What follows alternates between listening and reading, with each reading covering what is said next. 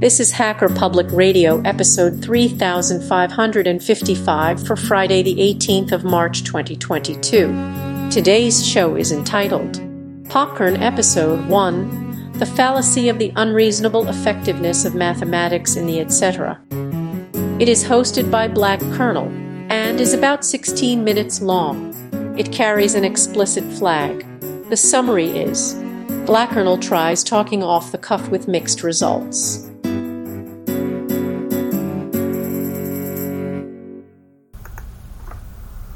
Hello, Hacker Public Radio. My name is Black Colonel, and in this episode, I'm going to sort of be talking more off the cuff than usual.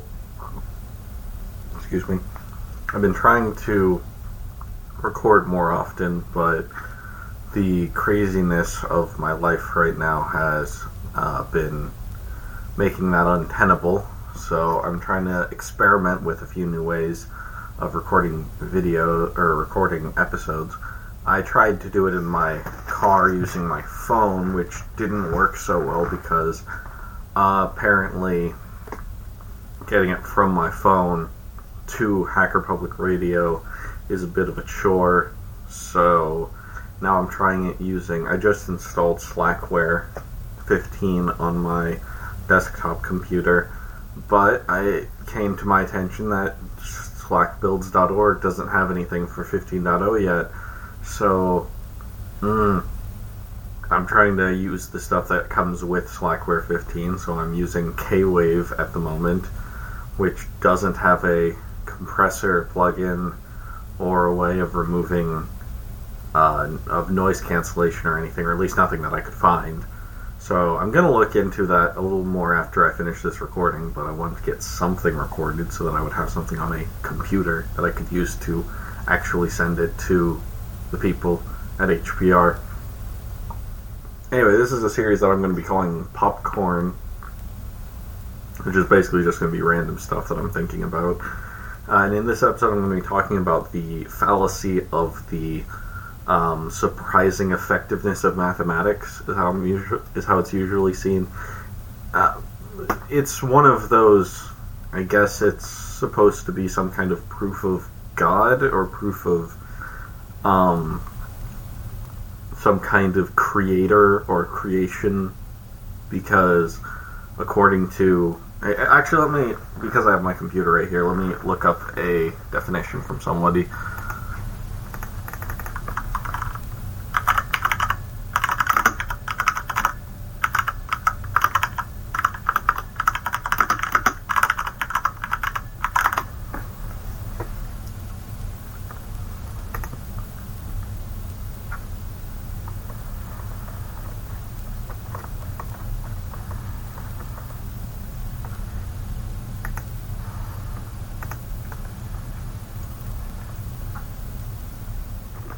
Alright, here we go.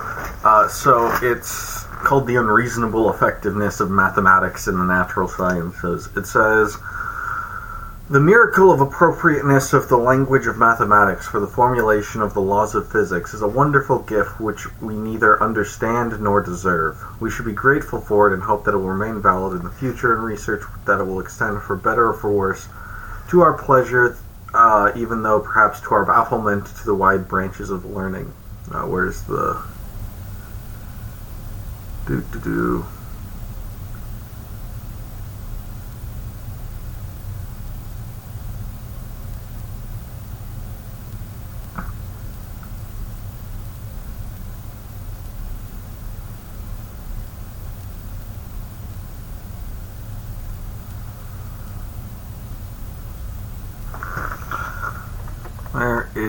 So that was the general formulation of it. Let me see where the... I can't... Apparently... I've seen it used to argue the existence of God, because why else would the laws of mathematics work so well with the laws of physics in the natural sciences? I don't see that in this particular formulation, as far as this original 1960 article by Eugene Wigner.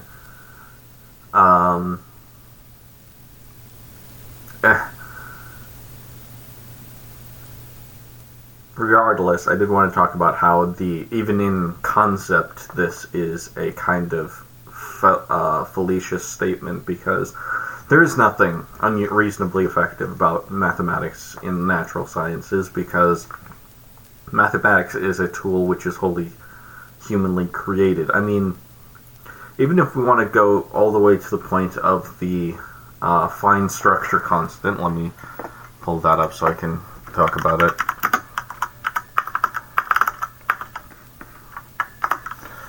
So the fine structure constant is something which Feynman said that every physicist should have on his wall and worry about it, because the fine structure constant doesn't have any units, basically, is the thing about it.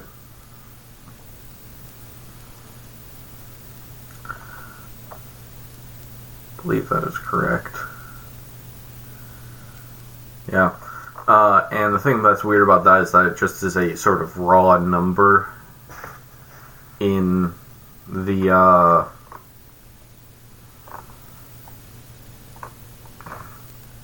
math of quantum mechanics. And it's not really that surprising, though, considering that it is a ratio of 2, as it would have to be if it was a ratio of 2 equal, of 2 different numbers that are the same units. If that makes sense.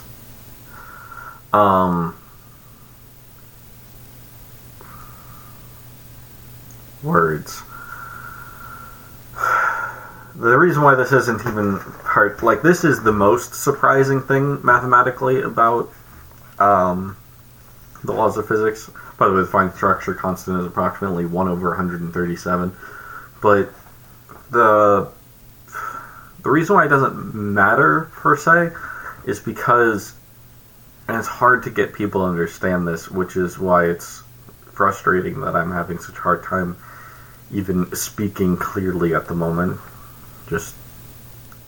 I'm not very good at just riffing on myself. Anyway,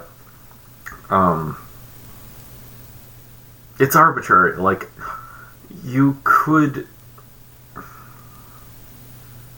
It's hard to get people to understand how arbitrary mathematics is, or how many choices are available in mathematics. So, mathematics is based on the Zermelo-Fraenkel with choice axioms.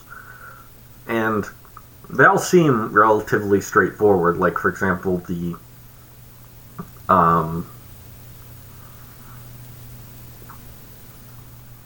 one of the most basic ones would be probably the axiom of identity, or the axiom of extensionality, I think, is what it's called in ZFC. Of extensionality. Here we go. So the axiom of extensionality is sort of a definition for equality, which says that 2 sets are equal if all of their elements are equal.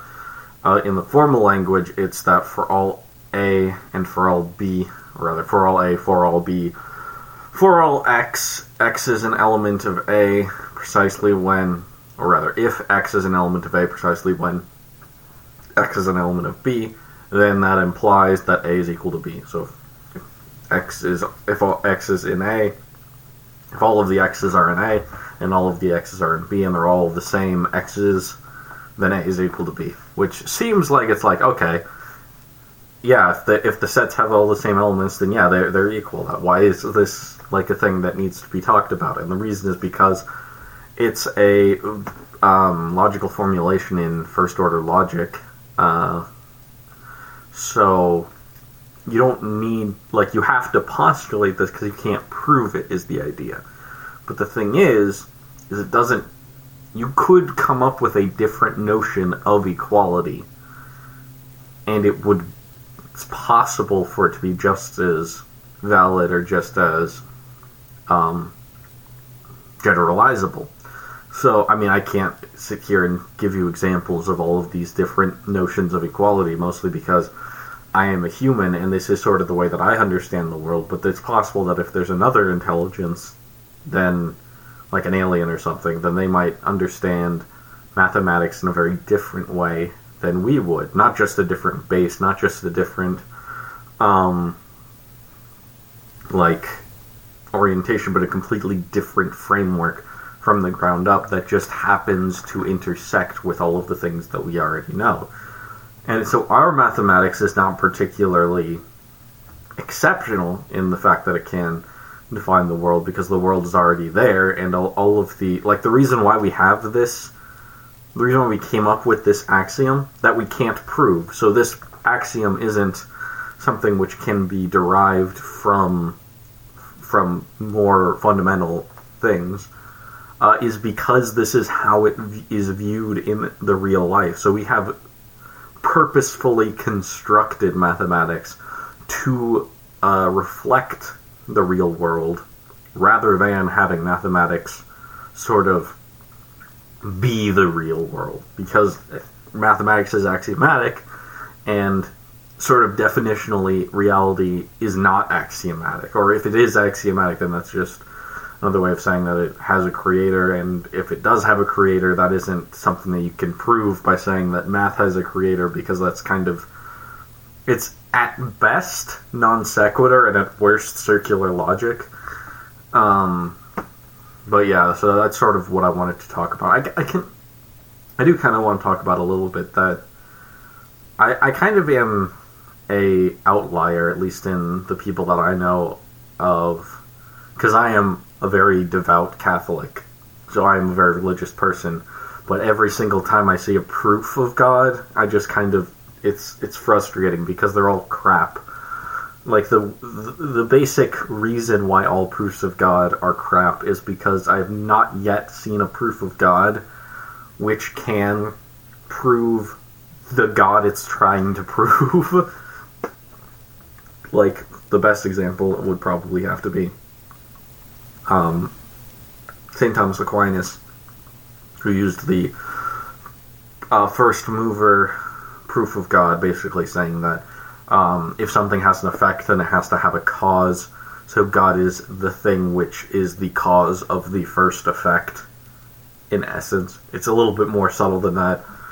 It kind of has the same logical holes as what can be seen in that kind of simplification, but I'm not doing it as much justice as I could. But at the end of the day, that doesn't even prove, like, St. Thomas Aquinas was Catholic, but it doesn't prove that the Catholic God is the real God, because there could be, like Azathoth or whatever, or Nyarlathotep, that maybe that's the thing which caused the first effect. Maybe it all got sneezed out of that thing from the Hitchhiker's Guide to the Galaxy. It doesn't prove that your God is the right God, it just proves that a God exists, which is a less strong, it's less strong than what most of them would like it to be. And in general, a lot of times the God that is proved in these could easily just be the Big Bang, and then there is no, like, intelligence behind that God in a lot of these proofs. There are some that stipulate that it has to be an intelligent, like the watchmaker argument and stuff like that, which, I mean, if you've read The Blind Watchmaker by Dawkins, then you can see kind of the logical fallacies with that particular argument, but basically it's frustrating to me that people keep trying to prove that God exists, because by its fundamental nature, because God is the universe, it's kind of hard to, I mean, for the same reason in mathematics, there are some axioms that you just can't prove because you need them to build everything else. Like, there has to be something to stand on before you can start building stuff, and God is kind of like what I believe that is in the real world, which means you can't prove it, which means stop trying to prove it. Or else, like the axioms in mathematics, which are other things that you can't prove, which also make them, not very fundamental to the real world, because we made them up in order to reflect the real world. What was I gonna say?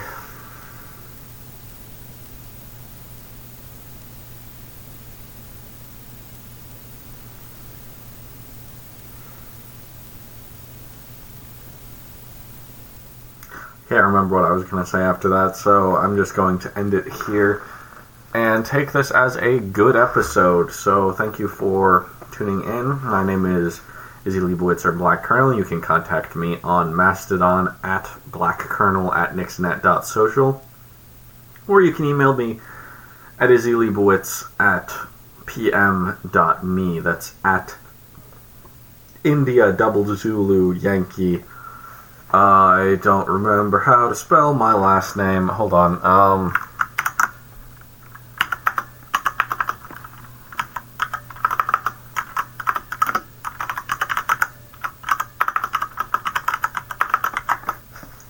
That is India Double Zulu Yankee Lima Echo India Bravo Oscar Whiskey India Tango Zulu at papamike.mikeecho. So you can email me on there, or you can send me a Mastodon message, which I already said what that is, and I'm not going to spell it because it's going to be in the show notes.